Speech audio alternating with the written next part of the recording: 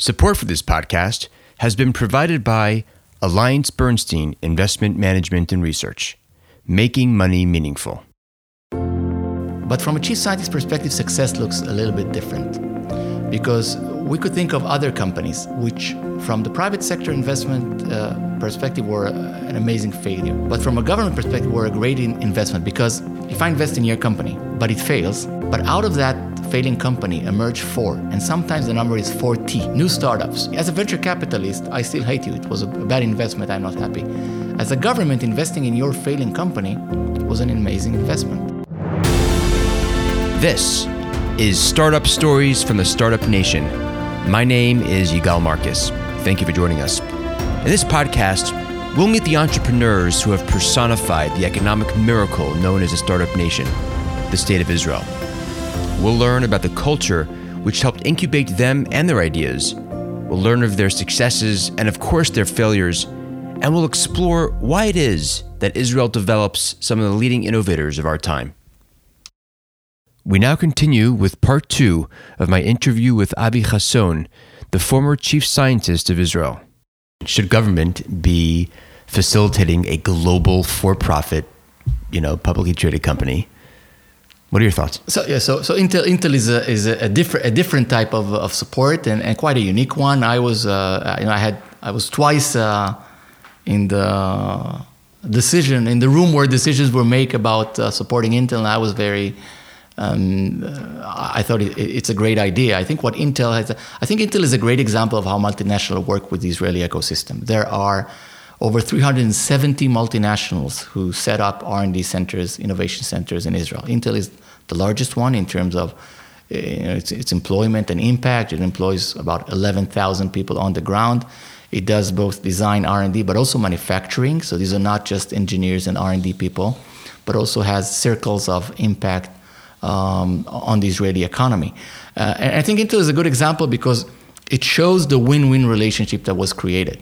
So definitely, Intel is strategic to the Israeli economy and Israeli high-tech in terms of being a large employer, in terms of working with subcontractors, and as I've said, having larger circles of impact.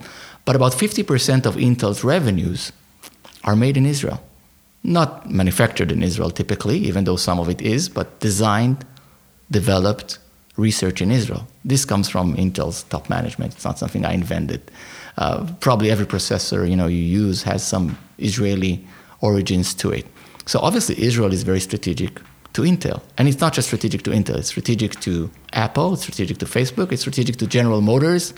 It's strategic to food tech companies and so on. So I think that relationship proved to be very successful. But Intel, as I've said, is a different pillar of our policy, which is working with the world and the multinational. But the question I was talking about, which is a very legitimate one, should we support profitable companies in helping them do R&D? And the answer I gave was always a very strong yes, but it's a yes, but. Because, let's imagine a conversation, which is not really imaginary. It takes place within companies between a CTO and a chief technology officer and a CEO. So the CTO, comes very excited to the room, saying to the CEO, "Hey, we have an amazing technology that we found. It's going to revolutionize everything we do in the company and triple our revenues." So the CEO, less excited, obviously, but wants to hear more and just have a few questions to ask. So the first question he asks is, "When are we going to have this ready?" So CTO says, 3 to 5 years, but this is really something amazing. So assuming the CEO is still listening, because obviously he needs to think about the next quarter, the next year. He asked one more question, saying, what sort of risk does this project, represent? So the CTO can't lie. He's an engineer. He tells the truth. He said, "No, this is really risky. It's a new material.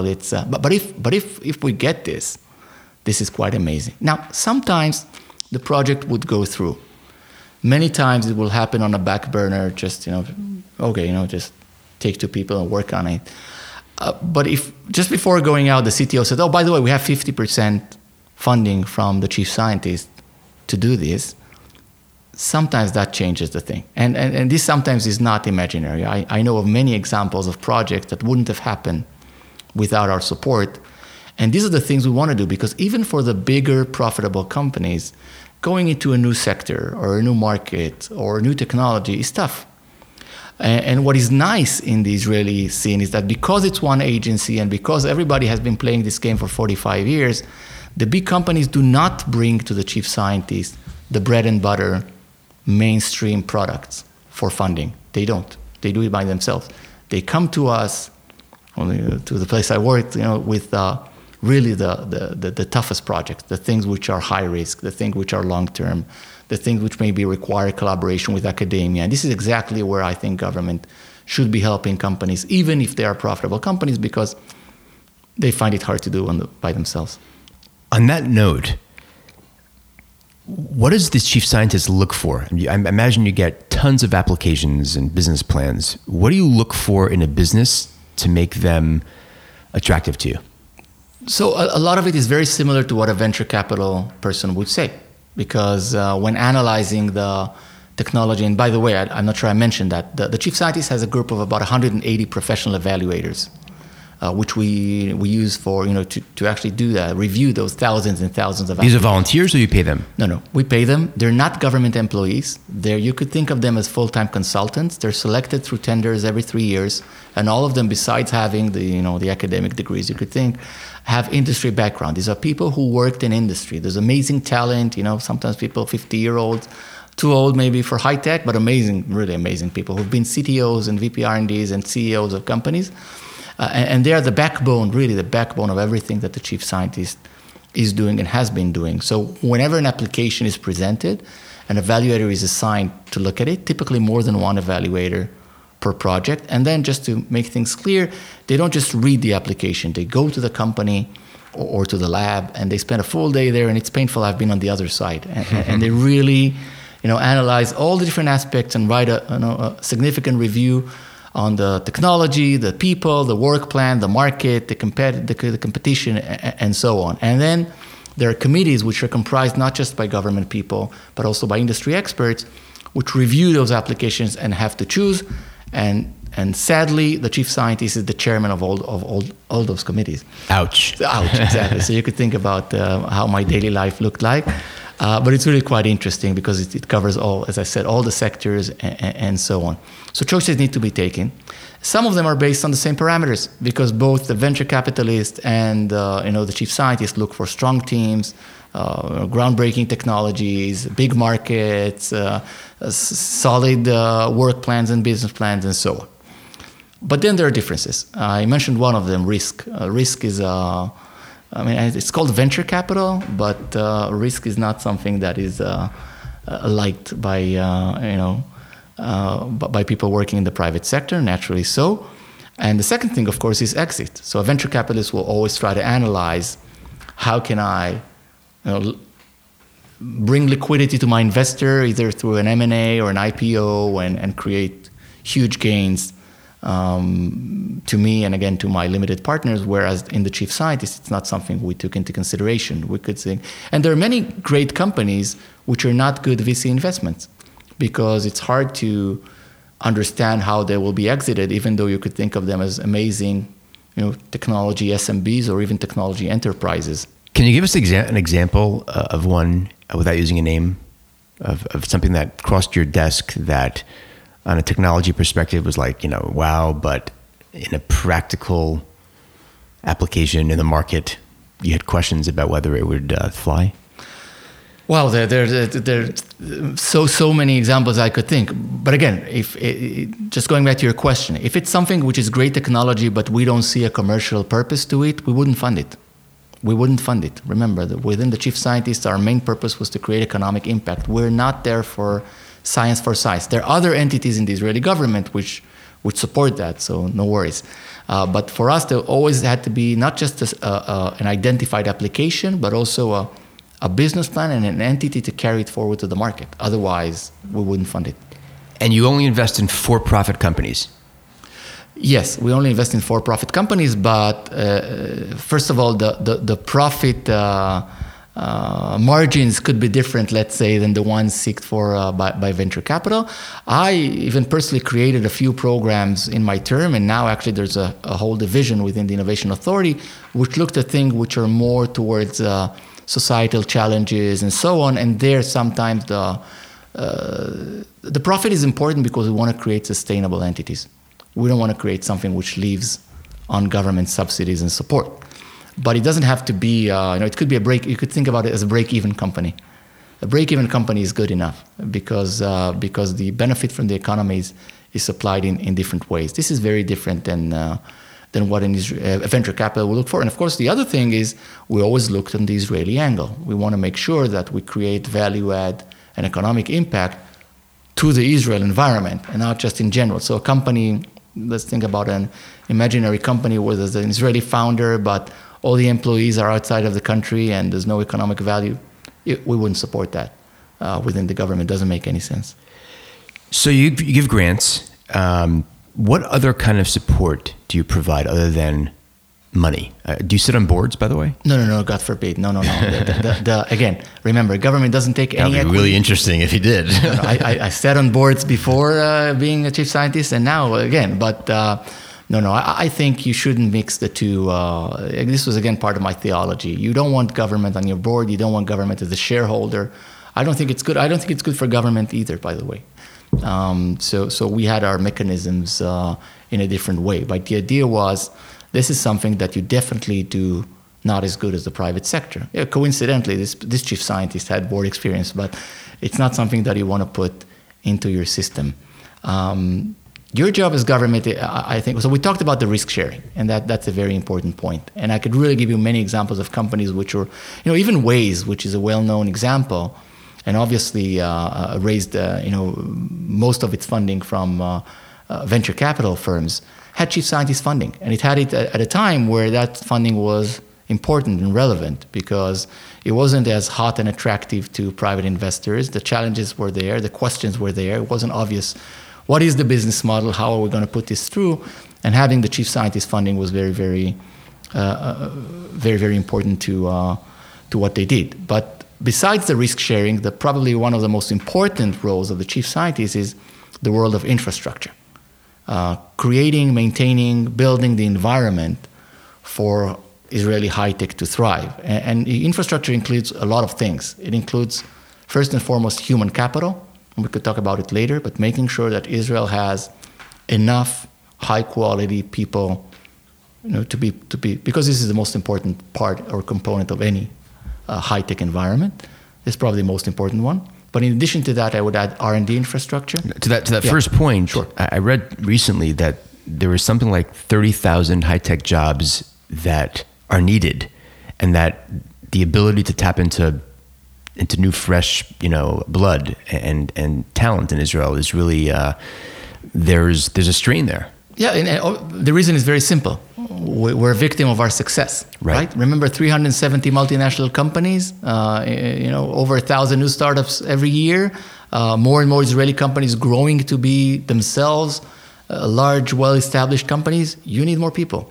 So whenever I talk to my peers, worldwide, they would go, you need more people? I mean, Israel has really the largest number, percentage-wise, of academicians, engineers, and so on, and yet it's not enough.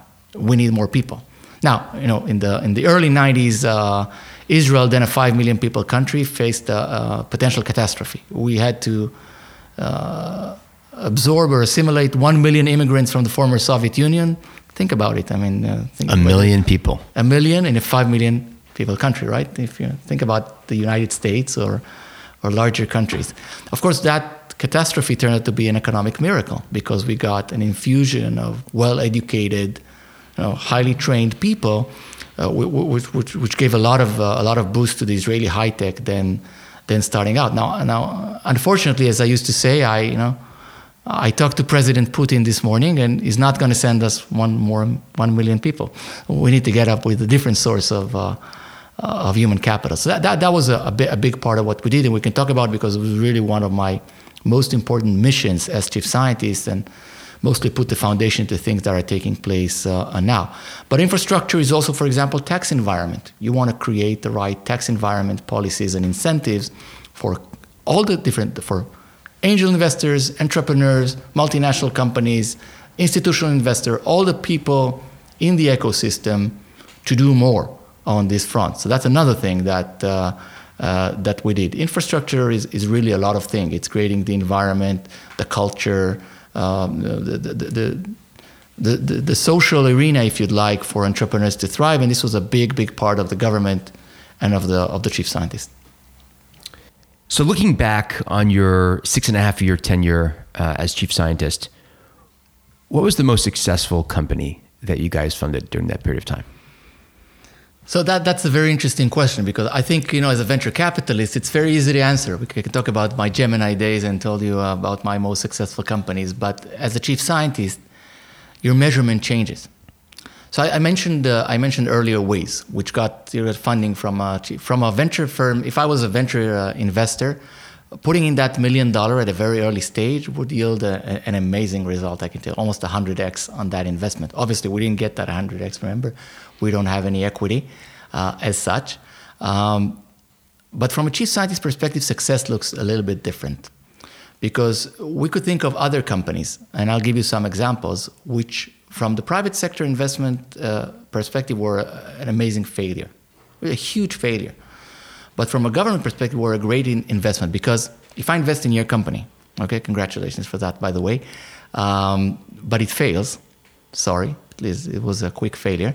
But out of that failing company emerge 4, and sometimes the number is 4T, new startups based on the talent, the IP, even the lessons learned, the things that they did wrongly in your company but now did right in the other company. As a venture capitalist, I still hate you. It was a bad investment. I'm not happy. As a government, investing in your failing company was an amazing investment. It was actually a very good investment, because it yielded 40 new startups. Maybe the success didn't happen in your firm, but who cares? The house always wins. And that's one of the reasons, by the way, why the chief scientist should and did take more risk than the average investor. In terms of companies, really, I think almost every successful Israeli companies had some sort of chief scientist funding in it, so you could really go on the on the exit. Some started even in the incubators. One recent one, which is interesting because it's not in information communication technology, is Mazor Robotics, which was acquired for $1.6 billion after being a public company, and it started in a Technion incubator. It actually started, and there are so many other examples of companies which started in the incubators and became very successful, or just got chief scientist funding along the way. But if you look into a company which did not take any chief scientist funding, okay, but I'm bringing it anyway, which Better Place, right? Right. Huge failure in terms of financially. Really, I don't know the numbers, but this is the company, just for our listeners, that had the idea was electric vehicles, and instead of plugging your car in, you would pull up to a station and you would just have a battery switch between your car and the batteries that they would be charging, so you could just pull away with a brand new fresh. So they actually had locations all over Israel, raised a ton of money, had a great vision, and then failed. And they took upon themselves of doing everything, right? So they, from the cars to the not gas station, right? The charging stations and infrastructure. Although a lot of their charging stations were in gas stations. True. So again, I don't remember the numbers, but certainly over $1 billion went into this company. That's not a success. But I can tell you that I see the seeds of that company today in the multinational R&D centers, automotive and others, in smart grid applications, in areas that you wouldn't think that are relevant, because people gained a lot of knowledge, a lot of training, a lot of IP was created within that company that is being used today in the Israeli high tech. From a chief scientist perspective, success is a funny way to look upon it. And I think you're not interested in the one company. You're not interested in the one project. You really want the ecosystem to be healthy. And you look from a macro perspective to see that all the indicators reflect that the fountain of innovation is flowing, and Israel continues to be a leading hub of innovation. Perhaps your biggest innovation as a chief scientist was your establishment of the Israel Innovation Authority, which you mentioned earlier. So tell us a little bit about this and what the purpose is and why'd you set it up? So creation of the Israel Innovation Authority was a 4 years project, during which 3 ministers were replaced. Oh, boy. So every time, as you can imagine, you have to pretty much restart, recoup, build your coalition again. But it was certainly a I think it was my biggest project, mostly because it's the enabler for many of my other projects. So coming into the office of the chief scientist, for me it was obvious that not because of failure, but rather because of success, change had to be created. A lot of the policies were created in the 70s, 80s, and 90s. Israel was a very different place in 2010, and it needed a new type of innovation policy and a new type of entity to carry it forward. Really, if I need just to highlight a few of the things, number one, the pace of change was accelerating, and you couldn't just have a typical government entity, even if it's the best of the world, by the way, which I think it is. It's just not good enough to support the ever-changing landscape of high tech in every possible dimension you could think about. Technology, markets, everything is changing. You need to be agile. You need to move as quickly as you can to support those changes. But if I need to choose one word which I was seeking for, the word is impact. I thought that our current policies and the current organization was not creating enough impact. And again, reason was that unlike the 70s, 80s, and 90s, the government became a much smaller player in terms of funding, so it certainly wasn't about the money. The Israeli ecosystem was doing very, very well on its own, and I thought we need to look hard into ourselves and think, okay, what are the things we're not doing as good, and where does the Israel ecosystem should improve? I thought the role of the chief scientist is to look 10 and 20 years forward and try to look for the glass ceilings, identify them in advance, and try to see how you can break forward. And I thought the challenges are numerous. For example, Israel is highly concentrated along one main technology stream, which is information communication technology. True, we managed to use that capability for different new markets as they arise, from communication, enterprise software, storage, cybersecurity, now automotive as the car becomes more connected, digital, and autonomous. But it's all around one branch. And I thought we needed to create more branches of excellence and leadership. Healthcare is one of them. And there are reasons why that, agri-tech and others. So that's one place to break the glass ceiling. Another one was the human capital. I thought that was the biggest burning issue. And we weren't doing anything about that. The chief scientist traditionally didn't do anything about creating human capital. Today it does a lot of things. It leads a government effort to infuse more human capital into the system by doing a lot of things, by bringing populations which are underrepresented there, by bringing people from outside of Israel, by creating more entry points to high tech besides just the universities. It really is a big effort.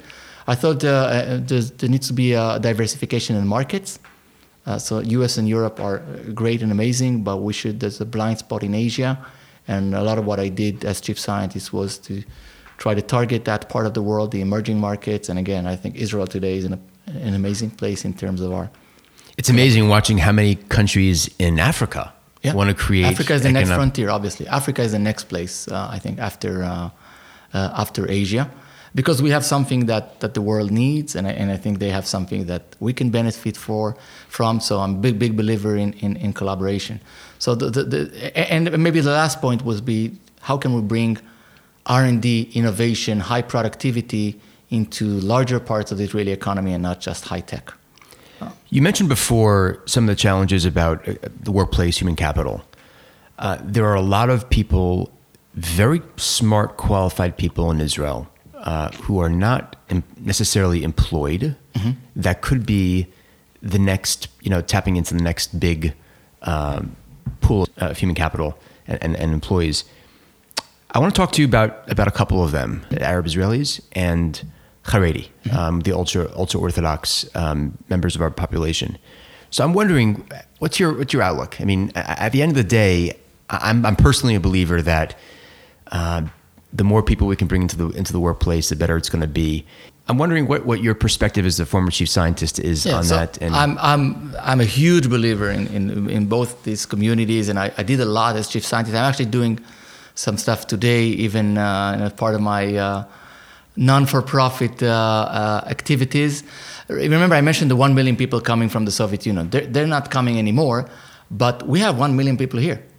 So let's try to look at them. So let's analyze these two communities you talked about. The first one being the Arab Israelis, about 21% of the population. That's a large number. It's huge. If you look into their share in high tech, it's about 3%.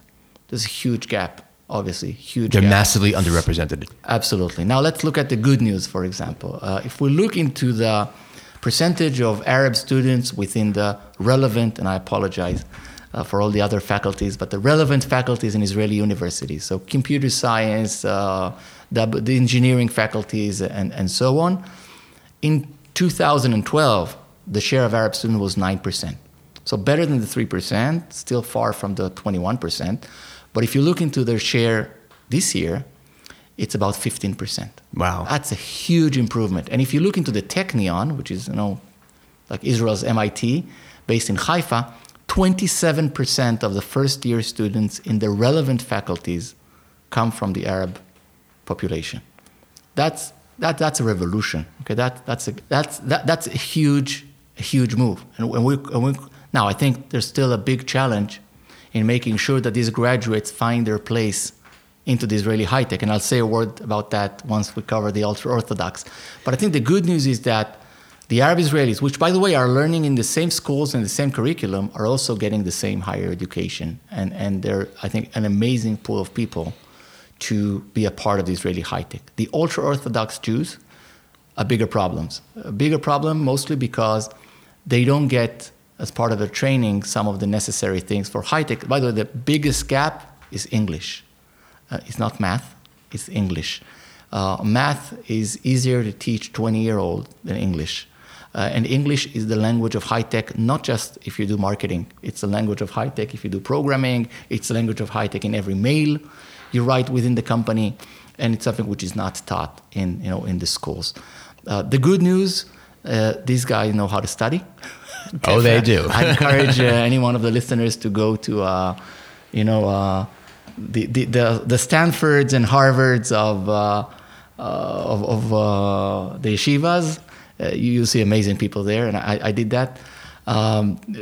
And they also know how to study in a relevant way, by the way. So I think a lot of the question asking, the logic, the Talmudic approach to this could be, if we were able to tap into that, it could be just a gigantic. By the way, I know in Korea, for example, they identify Talmud as one of the secrets of the Startup Nation, and they're teaching Talmud in their schools. Because the way, it's not about what you teach, about the way you teach. Anyway, and I think the other good news is that quietly, there are undercurrents in that society that even if not encourage people to go there, at least the barriers are not as high. So I think this is another pool of people which could be very, very relevant and great. And I'll just say here, and I'll things that I think I can more freely say now than I was in government. I think for this to happen, a lot needs to happen, not just on the Arabs and ultra-Orthodox side. A lot needs to happen on the high-tech side, on the employers side. Okay, because the Israeli high-tech, which is bold, out of the box, really ever challenging, is on this front too conservative and too lazy. It's very easy to hire the 8,200 graduate who studied in Technion and did 2 years in Intel or Google. But I think the high-tech employers need, because the demand is there, they need the people. They need to create the right facilities, training schemes and programs, openness in the recruiting process to make sure that these new sources of capital are being integrated into the high-tech. One last question, then I want to go into just a few minutes on what you're currently doing. But just a couple of days ago, maybe even yesterday, Bloomberg came out with the Bloomberg Innovation Index, and Israel was number 5 in the world.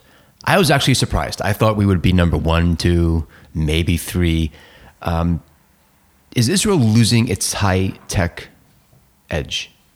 Yeah, so you're such a journalist. It's true we were 5. I'm actually a financial advisor. No, I know, I'm kidding. I know. But that 5 is actually an improvement from our last year. So we actually went up 5 places. So it's true. When I got that, I heard the news, someone told me about it, and I said, okay, only 4 more places to go, right? We don't like to be number 5. We don't like to be number 2. But you have to remember, and it's true, by the way, for most of the rankings, the World Economic Forum ones and Bloomberg that you mentioned, and there are others as well. Israel, you get the two pictures, and I think the number 5 here is a mixture of those two places. When you have the overall ranking, we're typically 21, 22, 23, and we typically fall on ease of doing business, regulation, bureaucracy, and so on. When you focus just on the parts which reflect innovation, science, entrepreneurship, we're number 1 or 2 or 3. That's a good place to be, by the way. I don't really care if we're number 1, 2, or 3. We're in less than 9 million people country. It's a good place to be at. And I think all the peer group in that Bloomberg are countries that we really want to be compared to. We like to be closer to South Korea and Germany, Switzerland and Japan, and not necessarily to other countries. I think Israel being able to achieve this leadership in such a challenging environment, economy, history, I think is a remarkable achievement. So number 5, and hopefully next year will be at least one place up. So in 2017, you left. You finished your term as a chief scientist, and you went on to a fund called Emerge 2, which is, I guess, a joint fund, Israeli investments by China. Can you talk a little bit about Emerge 2? Sure. So first of all, I have to say, I left the government, and then I had 1 year of cooling off period or gardening leave. Of course. And we have to mention that. And I actually took that quite seriously. It was an amazing year on a personal level, but I couldn't do anything related to the private sector. Not just the private sector. Actually, I couldn't even teach at the university. I couldn't do anything. But after a year, I came back and basically doing a lot of things. But on the business side, I've joined a fund called Emerge, which is basically a venture capital firm, which was founded. Emerge 1 was founded about 2 or 3 years ago, investing in Israeli early stage companies, deep technology companies, and really had an amazing portfolio.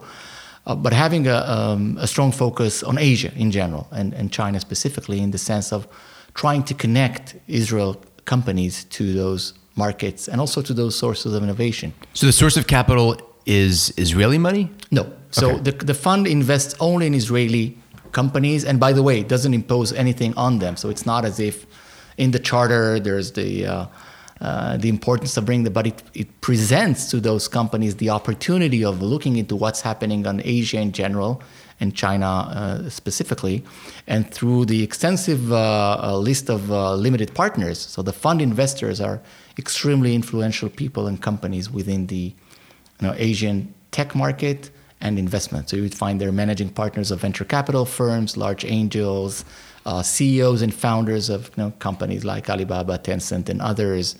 And through that, what the fund has managed to do, and with me, obviously, we expand that network globally, is to connect the Israeli companies to those market opportunities, to understand what are the gaps, what are the challenges, but also help them in developing their business outside of Israel. You could have chosen any fund. You could have taken probably much any job out there. China, Israel, what's the future?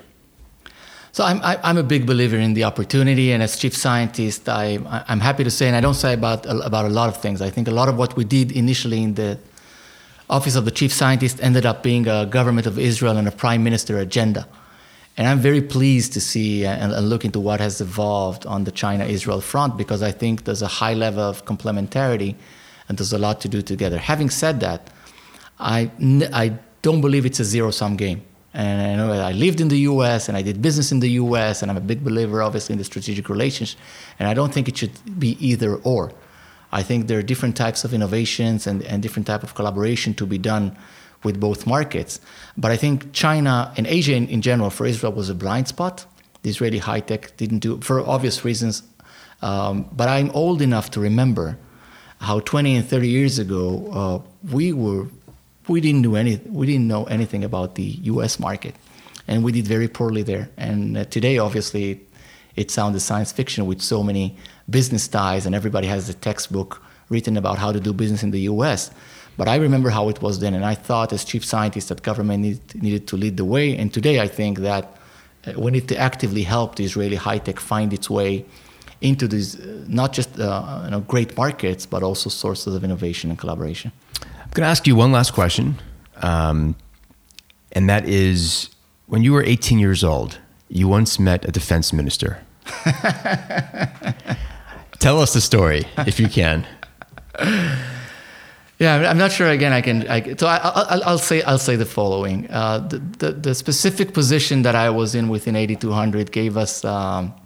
So it wasn't so rare to have dealings with the Army Chief of Staff or sometimes the Minister of Defense. As I've said many times, they were interested in actually hearing from the field, if you'd like, what they think about. I think the education and training that we got was to actually say what we think. And even if it meant disagreeing with a minister or a general, even if it meant presenting a different point of view, a lot of this was based actually on the 1973 trauma of the Yom Kippur War, where 8200 actually knew what was happening but didn't manage to convince other parts of the government. So I think, and again, I can't go into the specifics of what happened there, but that Minister of Defense, which by the way was Yitzhak Rabin, later to be the Prime Minister of Israel, came to visit our base and asked some questions and had some statements which I disagreed with, and I basically stood up and voiced my disagreement, which was less amazing than you could think in that environment. And I think this really shows what Israel is based all about. Is I think by giving those young people the empowerment to speak their mind, the can-do attitude that you could really go and do there is really what makes Israel the startup nation. Is this the end of your public service, or do I hear a second round potentially? I think for now it's. That's the answer of a politician. No, I'll say the following. I'm spending 25% of my time in public non-for-profit work, but for now I think it's a good mix. It's hard to find a better job than the one I did. I think the chief scientist is really the best job in the government, but I remain mindful about the future of the country. I'll tell you one last story. Almost every C-level executive that visited Israel stopped at my office. Okay, I had the privilege of hosting every CEO, CTO of a large multinational. They all came to visit me, and I always had a question. I said, "What's your biggest impression of Israel?" And you get amazing answers, by the way, amazing answers there. We don't have the time to tell all the stories. Two quick one. One said, "Every place I went into, people were Israelis," which I said, okay, sound natural. I said, no, if you go to MIT or Silicon Valley, you find very few Americans there. Or a lot of people from Korea, from India, from China, from Japan, from Israel. I'm not sure that's a good thing, by the way, but that was an interesting notion that he said. But the story I wanted to tell is that he said, and I don't think I can mention the company, but it was the CEO of a very large American public company. And he said, we met 18 companies during my, 18 startup companies. And all of them, besides selling their product, were selling Israel. They were all telling me, first and foremost, before just talking about their companies, talking about I should do more business in Israel and how it is important. And he said, this is something that maybe you don't always appreciate, is something which is very strong. And I think, by the way, it's important to maintain that common vision. But I think it's part of the strengths of understanding that there's more than just yourself. And I think anyone who's lived through the Israel story has that thing. Avi Chasson, thank you very much for your time. We really do appreciate it. This was great. And we're looking forward to hearing about your success at Emerge and hopefully future service to the people, which I'm sure will come. So thank you very much. Thank you. You've been listening to Startup Stories from the Startup Nation. I'm the host, Yigal Marcus. The associate producers are Moshe Raps and Avi Maklis, and the senior research analyst is Lior Leben. If you have a startup that you think we should feature on air, please email me at yigal.marcus@bernstein.com or at startupstoriesisrael@gmail.com. No good startup in Israel is too big or too small. A big, very special thank you to my employer, Alliance Bernstein Investment Management and Research, who has been incredibly supportive of this initiative. And please share these podcasts with your friends, like us on Facebook, and please, please, please rate us on iTunes. Until next time, thank you for listening.